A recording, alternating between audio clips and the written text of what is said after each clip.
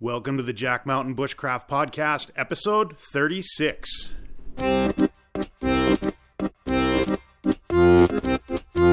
Welcome to the Jack Mountain Bushcraft Podcast with your host, Jack Mountain Bushcraft School founder and master Maine guide, Tim Smith. I'm your host, Tim Smith.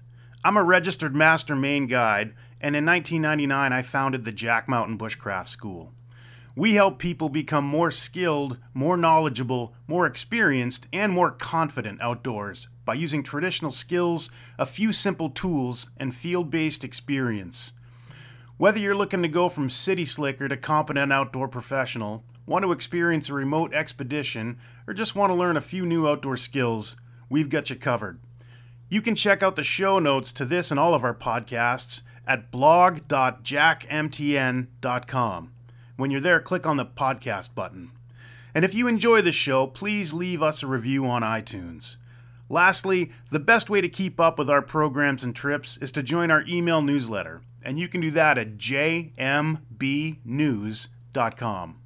It's Sunday morning in the Guide Shack, and I'm sitting here with Christopher and Ben, our instructing team here at the Jack Mountain Bushcraft Field School. How we doing this morning, gentlemen? Oh, can't complain. All is well. So we just wrapped up week 2 of the spring wilderness bushcraft semester. We are looking out on the landscape that is now only half covered in snow. We still can't get down the road, but I've got a plan for that. Later this afternoon, I'm going to get a whole bunch of shotgun ammunition and a whole bunch of liquor, and I'm going to get all liquored up, crank some AC/DC, and just gun the truck. I'm going to gun it right through the snowbank and blast any snow that gets in the way. I'm pretty sure that the road covered in snow is the highway to hell they were talking about. Anyway, that's going to happen. So this may be the last time you hear from me. Yeah. Highlights of week 2? There's been a lot of challenges just moving around with the snow, getting settled into shelters, and yeah, just moving around has been quite a chore. Snowshoes on, snowshoes off a lot. Yeah. So it's been much more of a physical challenge than it might otherwise have been without the snow. Yeah, and that has always been the glory of the spring semester, right? April's not really spring yet in Aroostook County, at least in our neck of Aroostook County. It's often winter is lingering. I think it's on its last leg, though. We're starting to see some stuff I think we're about done. I hope so. But anyway, this afternoon, me, 4-wheel drive, shotgun blasting, chugging whiskey, cranking AC/DC. I'm getting down that road. It's the way you've always wanted to go, Tim. And who knows, maybe I'll just get so much momentum that I'll finally jump the Aroostook in the truck. It's actually, I was just sitting out looking at the Aroostook. I don't think Evel Knievel himself could jump it right now. It's pretty well flooded. We're about 10 feet above flood stage. Across. Easy, if not more. The entire field across the river's flooded. Yep. Like it's, the in town at the Sportsman's Club, right in Ashland, the water when I drove by yesterday was like right up to the base of the building. We stopped on the way back from PI yesterday and pulled in there, and all the water was up to where the picnic tables are. It was funny to Ben was sitting on the picnic table, and half of it was submerged underwater. Yeah. So, yeah, lots of interesting things there. This week coming up, I just picked up some canoe paddle blanks, so we're going to start carving our canoe paddles. Everybody was making Mokatoggans last week and through the weekend, or crooked knives. Started on bow drill fires. Worked with some primitive deadfalls. What else did we do? I don't know. Well, we've been really hammering away at the nature studies curriculum, and that's sort of what we want to talk about today. Woke up this morning, and there was a beaver in the pond, and we're actually I'm looking at him as we speak, looking out in the pond. So one of the nice things about up here, we don't even have to go anywhere to look at wildlife; they'll come to us. Especially the red squirrels. So, yeah, nature study is a huge part of our curriculum here during the semester. We have a book that I wrote a while back, kind of a guide to nature study called First Person Ecology. And if you're curious, it's a free download. You can download that and get started working at home, with the copy of that book and a library card. And it wouldn't cost you anything but your time and effort. But the idea is that nature study is kind of what makes it really is what kind of brings bushcraft or living outdoors in a remote area or guiding. I think it's the special sauce that makes it real. Mm-hmm. It's not just knives and gadgets and other stuff, but it's learning something about the world around you. And I have a sort of a thing I like to say during courses that we are probably the dumbest generation or two of humans that have ever walked the planet. That, me personally, how much of my brain matter is devoted to 80s, advertising jingles and song lyrics and Not stuff. enough, Tim. Yeah, exactly. But you think that, if you were raised in an indigenous culture, by the time you were 10, you knew every plant, every tree, you could tell the weather, you knew all the stars, all those things that we study and work on during the course, right? So the title of the book, First Person Ecology, is such that we want, what we strive for when we're teaching people here is to have them build a relationship, a first-person relationship with the natural world. It's disturbing to think that the interaction most of Americans have with the natural world in 2018 is through glowing rectangles, right? TV screens, YouTube screens. But to get people actually out and experience things firsthand, I think that there's some magic there. Yeah, I think the most telling part about that is when we do weather journaling, people are really, at first, they're very interested in what's the exact barometric pressure, what is it doing right now? And they think that's having a momentary fact is what's going to allow you to have any kind of insight into the natural world. And it's never about that. It's about the patterns that you see in the natural world through being involved in it for a long period of time. Yeah, definitely. We're raised in an academic environment that values facts and things like that. And definitely there is some of that involved with studying the natural world, but I like what you say. It's more the trend, and The goal, I think, is to broaden our view. Right. Not make it more narrow. Mm-hmm. Well, I can't remember where I read it, but at some point somebody, I think it was Aldo Leopold in Sand County Almanac, says that there's this disturbing trend that by learning about something, you have to become blind to something else. And I think that that's kind of a shame, because I think that in learning academic stuff about the natural world, you increase your ability to notice those patterns and to become more aware of what's going on around you. I don't think that it makes you blind to it. I think that if you're doing it right, it opens up different pathways into that kind of deep knowledge that we're always talking about. Yeah, so we have a method that we use here that we've developed over time to sort of get people from full stop to going 100 miles an hour with regards to learning the natural world. But I think it's important that it's not just an academic exercise, right? It has to be a blend of first-person experience and facts and academics. Mm-hmm. With the idea that, for example, we started doing our plant studies the other day. And I always will tell people that it can't just be like an academic visual exercise of ID, right? So with that in mind, I encourage people to, if it's an edible plant, taste it, smell it, see how it feels in your hands. Get as many senses involved as you can. And that's, I think, building a deeper knowledge than if it's just memorizing the Latin name and that it has, certain plant parts or whatever. That, just that visceral knowledge and understanding of it is a different animal than straight academics. But we are striving to understand both. Sure. And so the plants are one of the 5 main areas that we really focus on the semester course. Of course, there's innumerable aspects of the natural world we could choose to study. What we focus on during the semester is weather, plants, mammals, fish, and the constellations, precisely because those are the things that are most readily available to us. Those are the things we can see, those are the things we can smell, those are the things we can touch, maybe more easily than some aspects of nature.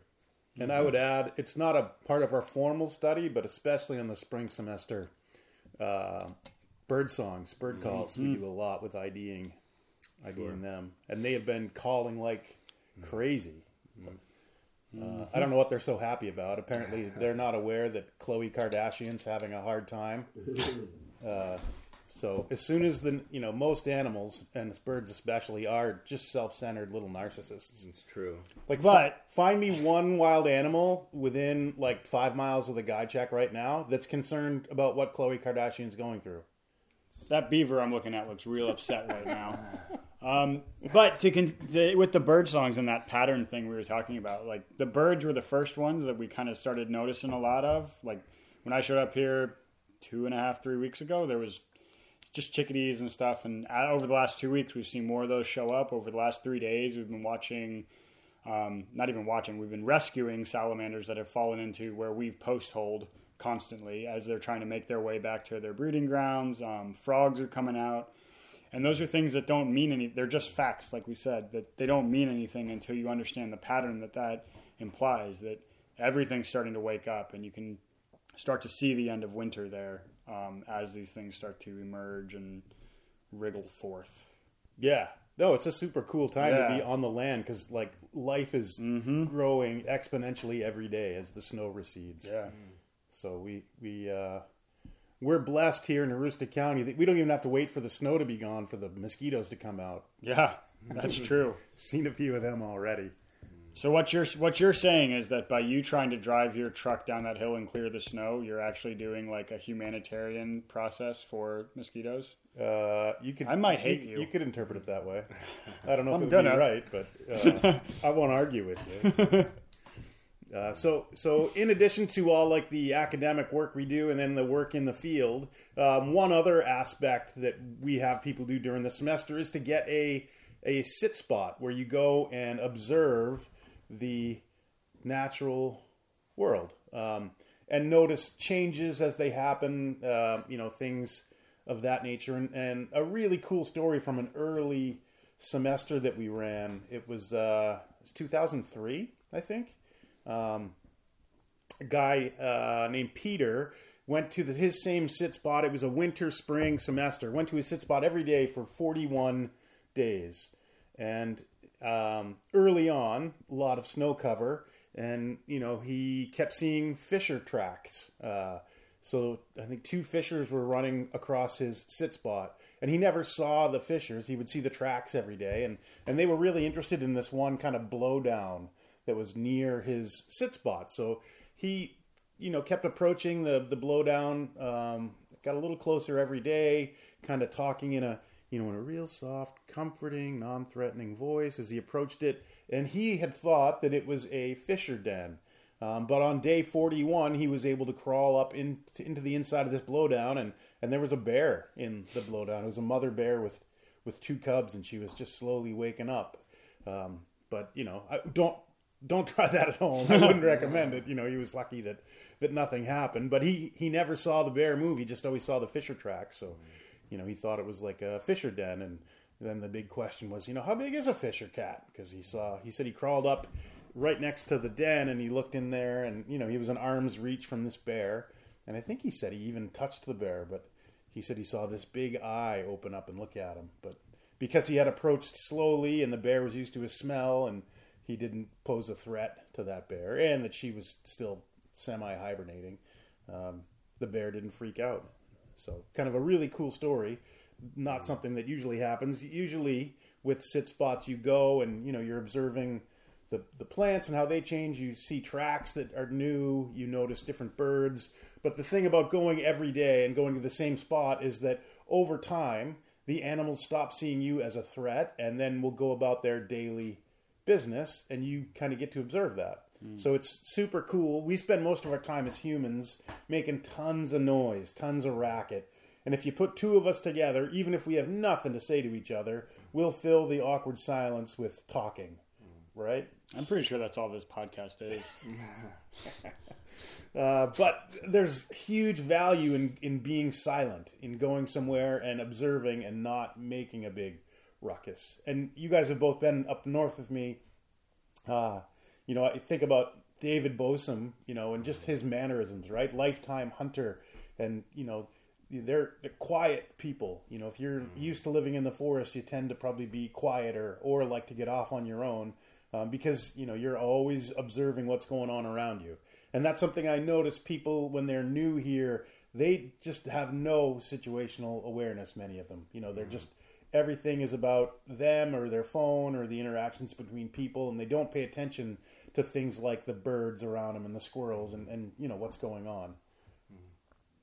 Yeah, it's a struggle to get that, especially for people in our culture who are used to looking at their phones, and there's a lot of things vying for our attention, I guess is what I'm trying to say. And it's an active pursuit to become more aware of the natural world. There's nothing passive about it. You have to work at it. And it's not easy at first. Yeah, definitely agreed. Yeah, so again, we have a method that we use for each of these. You know, we will do weather journals every day. We will press plant specimens and then research them one at a time. We'll pour track casts when we study mammals in their tracks. So, and I'm not certain that it matters exactly what your method is, but the idea is that it's good to have a method so that when you get into studying, pretty quickly the method goes away, and you are just left with the information that you're studying. Right? It's a framework to put the information in, and I just think it's useful to have a method. You know, not necessarily our method. Sure. And I think our methods are always tuned or adjusted to try to fit as much as possible into the 9-week course. You know, that's the limiting factor, is the amount of time we have. 9 weeks seems like a long time, but in the scope of nature studies, it's a very short time. So our goal is always to pack as much in as possible without it being overwhelming. Yeah, because it really, I mean, it's a lifetime endeavor. Yeah. To learn stuff about the natural world. Nobody leaves here an expert. You know, they leave here probably much better equipped to continue learning than when they showed up. You know, and certainly with a lot more information at their fingertips. But yeah, it's a lifelong pursuit. Yeah, I think an experience like this really hammers home how little people know, and then they leave with a new hunger for it. Would be my hope. Yeah, I think I like that. You know, we provide the tools and some of the resources to get started. Yeah. But you know, it's a long road. And the course doesn't end when you leave. Yeah. You know, you're now equipped and you now know enough after you leave here, especially with nature studies or with anything else, to carry on your own. And I think that's always been the goal. It's always been the goal. Yeah, creating lifelong learners. Yeah. Ideally, we would have people here for 5 years, full time. Yeah. And then maybe we could have some experts. But it's even then, unfeasible. it'd be pushing it, I think. Yeah. So. Yeah. So again, weather, stars, plants, mammals, fish. Those are kind of the big picture things. We do a little bit with mushrooms and fungi. We'll do a little bit with birds, as we said. We'll do some stuff with insects, especially as it relates to not losing a quart of blood every half an hour to the winged bloodsuckers, but also aquatic insects, because we'll get into, you know, fly fishing and things, and, you know, stoneflies, mayflies, things of that nature. Yeah, I think it's important to pair this observation and academic side with, like, kind of like what you were just saying. All of this pairs with an activity that we do, like fishing, pairs with knowing insects because you have to fly or know how to tie flies that look accurate. Knowing mammal tracks and their habits goes into trapping. That's an important side of this that I think gets forgotten a lot in, I don't want to say our industry, but in the outdoor world of recreation and stuff, where people just want to go and do the thing, and they don't understand how much more enriching that can be when you understand all the aspects of the thing you're taking part in. Definitely. I think you touched on the idea that nature is often just a backdrop for a human activity, exactly. right? Like, we're going to bag this peak, we're hiking to the top, and, you know, we kind of take that mentality into the natural world, and, you know, maybe there's value in not pushing everybody to the summit and observing what's going on, you know, where we're at. And I think that's just a totally different approach than is in the I would say mainstream outdoor recreation. We're an experience-based organization, I think, versus a goal-based. Right. We're always willing to change our goals if that enriches the experience, I think. So it's not about canoeing 20 miles if, by canoeing 10 miles, we can learn more. That's I would agree with that entirely. There's a big difference there between adventure sports and I think bushcraft. And just outdoor recreation in general. Like when I think of, people, like you said, bag this peak. Like when I think of every selfie I've seen that somebody's taken at the top of a mountain, I wonder, just the way my brain goes with it, I wonder how many selfies it would take for them to capture the entire experience. But it never is. It's just that one picture of them at the top of a hill, and they think that encapsulates their whole experience. And that's the only way that they have of sharing it with people. And I think that's kind of a shame. We got, my son likes making videos, so we got a little green screen for him last holiday season. So now we can take all those selfies like top of Everest and not even have to go to Everest. That's amazing. It's a game changer. Yeah. So like, why are we even up here? Think of the time we've saved. We're not even in Maine right now. We're just sitting in front of a green screen in Tim's basement. Yeah, exactly. For a podcast. Anything else to add about that? The nature studies stuff. So for the Journeyman Cert, you wrote up, Ben, a way to document all this stuff, right? Sure. Yeah. Before we had the workbook, it was the student's responsibility. We in first person ecology, it's very clearly defined what to record and how to do it. But the struggle I think people had was that, that involves multiple notebooks or figuring out how to organize that information into something that makes sense. So the goal with the workbook was to take all of that out and provide all the outlines, everything in one place. I guess the big picture idea was to shift all of the focus to the information and not how it was recorded. Yeah. It's always the goal here. I think with anything, all the improvements that have been made at the field school, whether structural as far as the pond or something like that, it's always about those learning outcomes and how do we, instead of having to walk down to the river every time we want to fly cast or something like that, we've got this pond now and we can learn about the plants up here. And it's always about shifting the focus to the information and learning instead of people having to figure out the process for doing that. That's why I kidnapped that beaver and threw it in the pond this morning so people could learn something.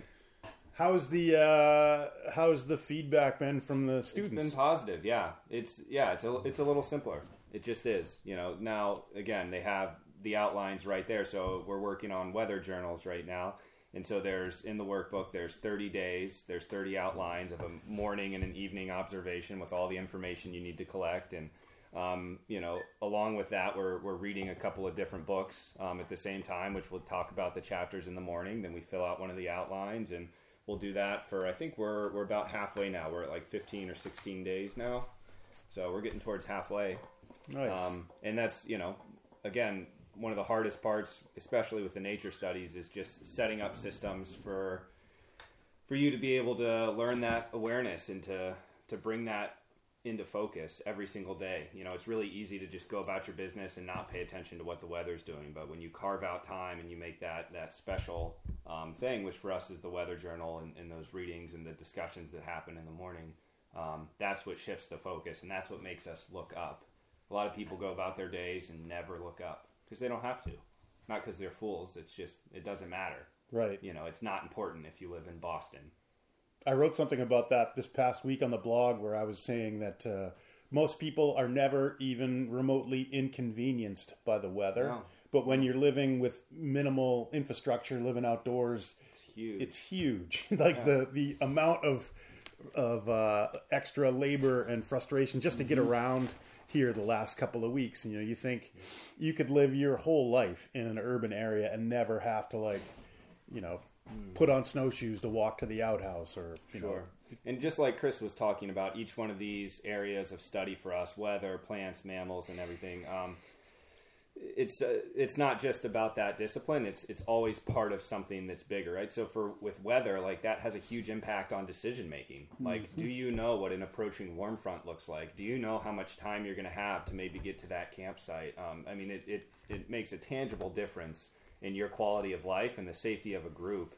And even in soft skills and group management, you know, like maybe that day where it's a really low pressure system and people are kind of down, if you can pick up on that, maybe that's not the day to try to work out some complicated conflict, or, you know, maybe that's the day to make some hot chocolate and tell some jokes and not push it as hard that day. And all that has to do with weather observation. It's part of a bigger picture. We're not just, you know, we don't care if you can name every cloud that you see in the sky with the correct Latin name. That's not what's important, but what's important is the decision-making process and how weather plays into group safety and management and everything like that. So yeah, definitely. it's all part of a bigger whole. Constellations with navigation. You know, there's going to be times where maybe, you know, I've had it myself. I get turned around in the woods, and you know, it's nerve-wracking when that happens to you for the first time. But you know, you stop and you breathe and you look up at the sky and you go, "Oh, there's that constellation, and I know that points this way." And sooner or later, you find your way back to the North Star. And so long as you know a little bit about the area you're in, I mean, you're out of there. So it's not just about these things. It's part of something much bigger that impacts quality of life and your ability to be safe in the bush. Mm-hmm. Definitely. And I think we start with recording, say for the weather, you know, recording what the weather's doing today and writing it down with the idea that if you do that long enough, you're going to take this thing that was sort of a list of facts, if you will, or observations, and you're internalizing it to the point where, you know, with just a glance, I can tell frontal activity. You know, I don't have to go through the steps. Mm-hmm. Yeah. We use the steps as a learning tool, but the ultimate goal is to have it be inside of you. You know, as it says in the beginning of First Person Ecology, the ultimate goal is to build a set of field guides that you carry around in your head. So you've totally internalized it. Yeah, so each one of those can become subconscious, but they never start that way. Ever. No, they never do. It's active. It takes hard work and focus, and it takes some type of structure. Again, like for us, every single day for 30 days, you know, we're starting out with the weather, and there's times where it feels tedious or where it feels like, why do I care if the, you know, barometric pressure is 1 millibar up today than it was yesterday? Why does that matter? But by the end of 30 days, it starts to add up. And again, you know, the course is never done when it's done. The idea is that people keep doing this and take it as far as they want to, mm-hmm. you know, setting people up for a lifetime of learning beyond the course. You know? And I think you said something really interesting, Ben, which is that as long as you know kind of a little bit about where you are, like we're teaching people based on the North Woods, which is where we are. But the systems and sort of structure that is being built into this learning process means that no matter where they go, yeah. they have a system of learning that allows them to do that for any environment. And I think that's a really interesting thing to walk away from this course with. Yeah. And we've had students from all over the world. You know, this semester we've got students from Maryland, we've got students from Texas. Obviously much different than the place we're learning, but all the methods that we teach here are relevant anywhere. And that's what people walk away with, you know, especially in a case where maybe somebody wants to go back to Texas and guide, you know. Yeah, absolutely. The course is still entirely relevant because of the systems you learn and the awareness you gain that gets applied everywhere. While we have had students from all over the world come here, we do have an alarming number that come from Maryland. That is very strange. In the last 2 years, like almost someone explain that to us. Yeah, especially to Ben and I are instructors here, and we are both from Maryland. Someone please explain to us how we both ended up here. Everybody here, except for me and Adam, has a Maryland connection. Yeah, right now we're taking over, man. It's going to be down east accents all over the place, the Eastern Shore. I walked into the cookhouse this morning, and they were just throwing away all the spices, and the only thing left is a big can of Old Bay. Christ, all you need is a bit of Bows and O's, hon. We're going to go down to Camden Yards. That got Boston. I'm sorry.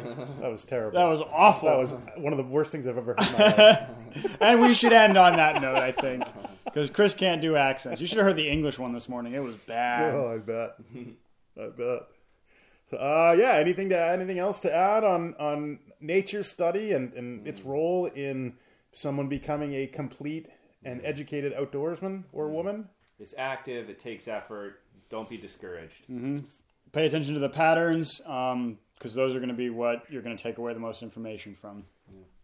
Yeah. Awesome. Well, I think that wraps it up. If you enjoy this podcast, please leave us a review wherever you listen to it, and we'll come back and hit you up again. I don't know. It seems like this Sunday morning coffee podcast thing is kind of, it seems to work. Yeah. Definitely better than the Tuesday afternoon frazzled, just want to lay down. I want to lay down right now. Anyway. Okay, well, thank you for listening. I'm post-holing and being bitten by mosquitoes.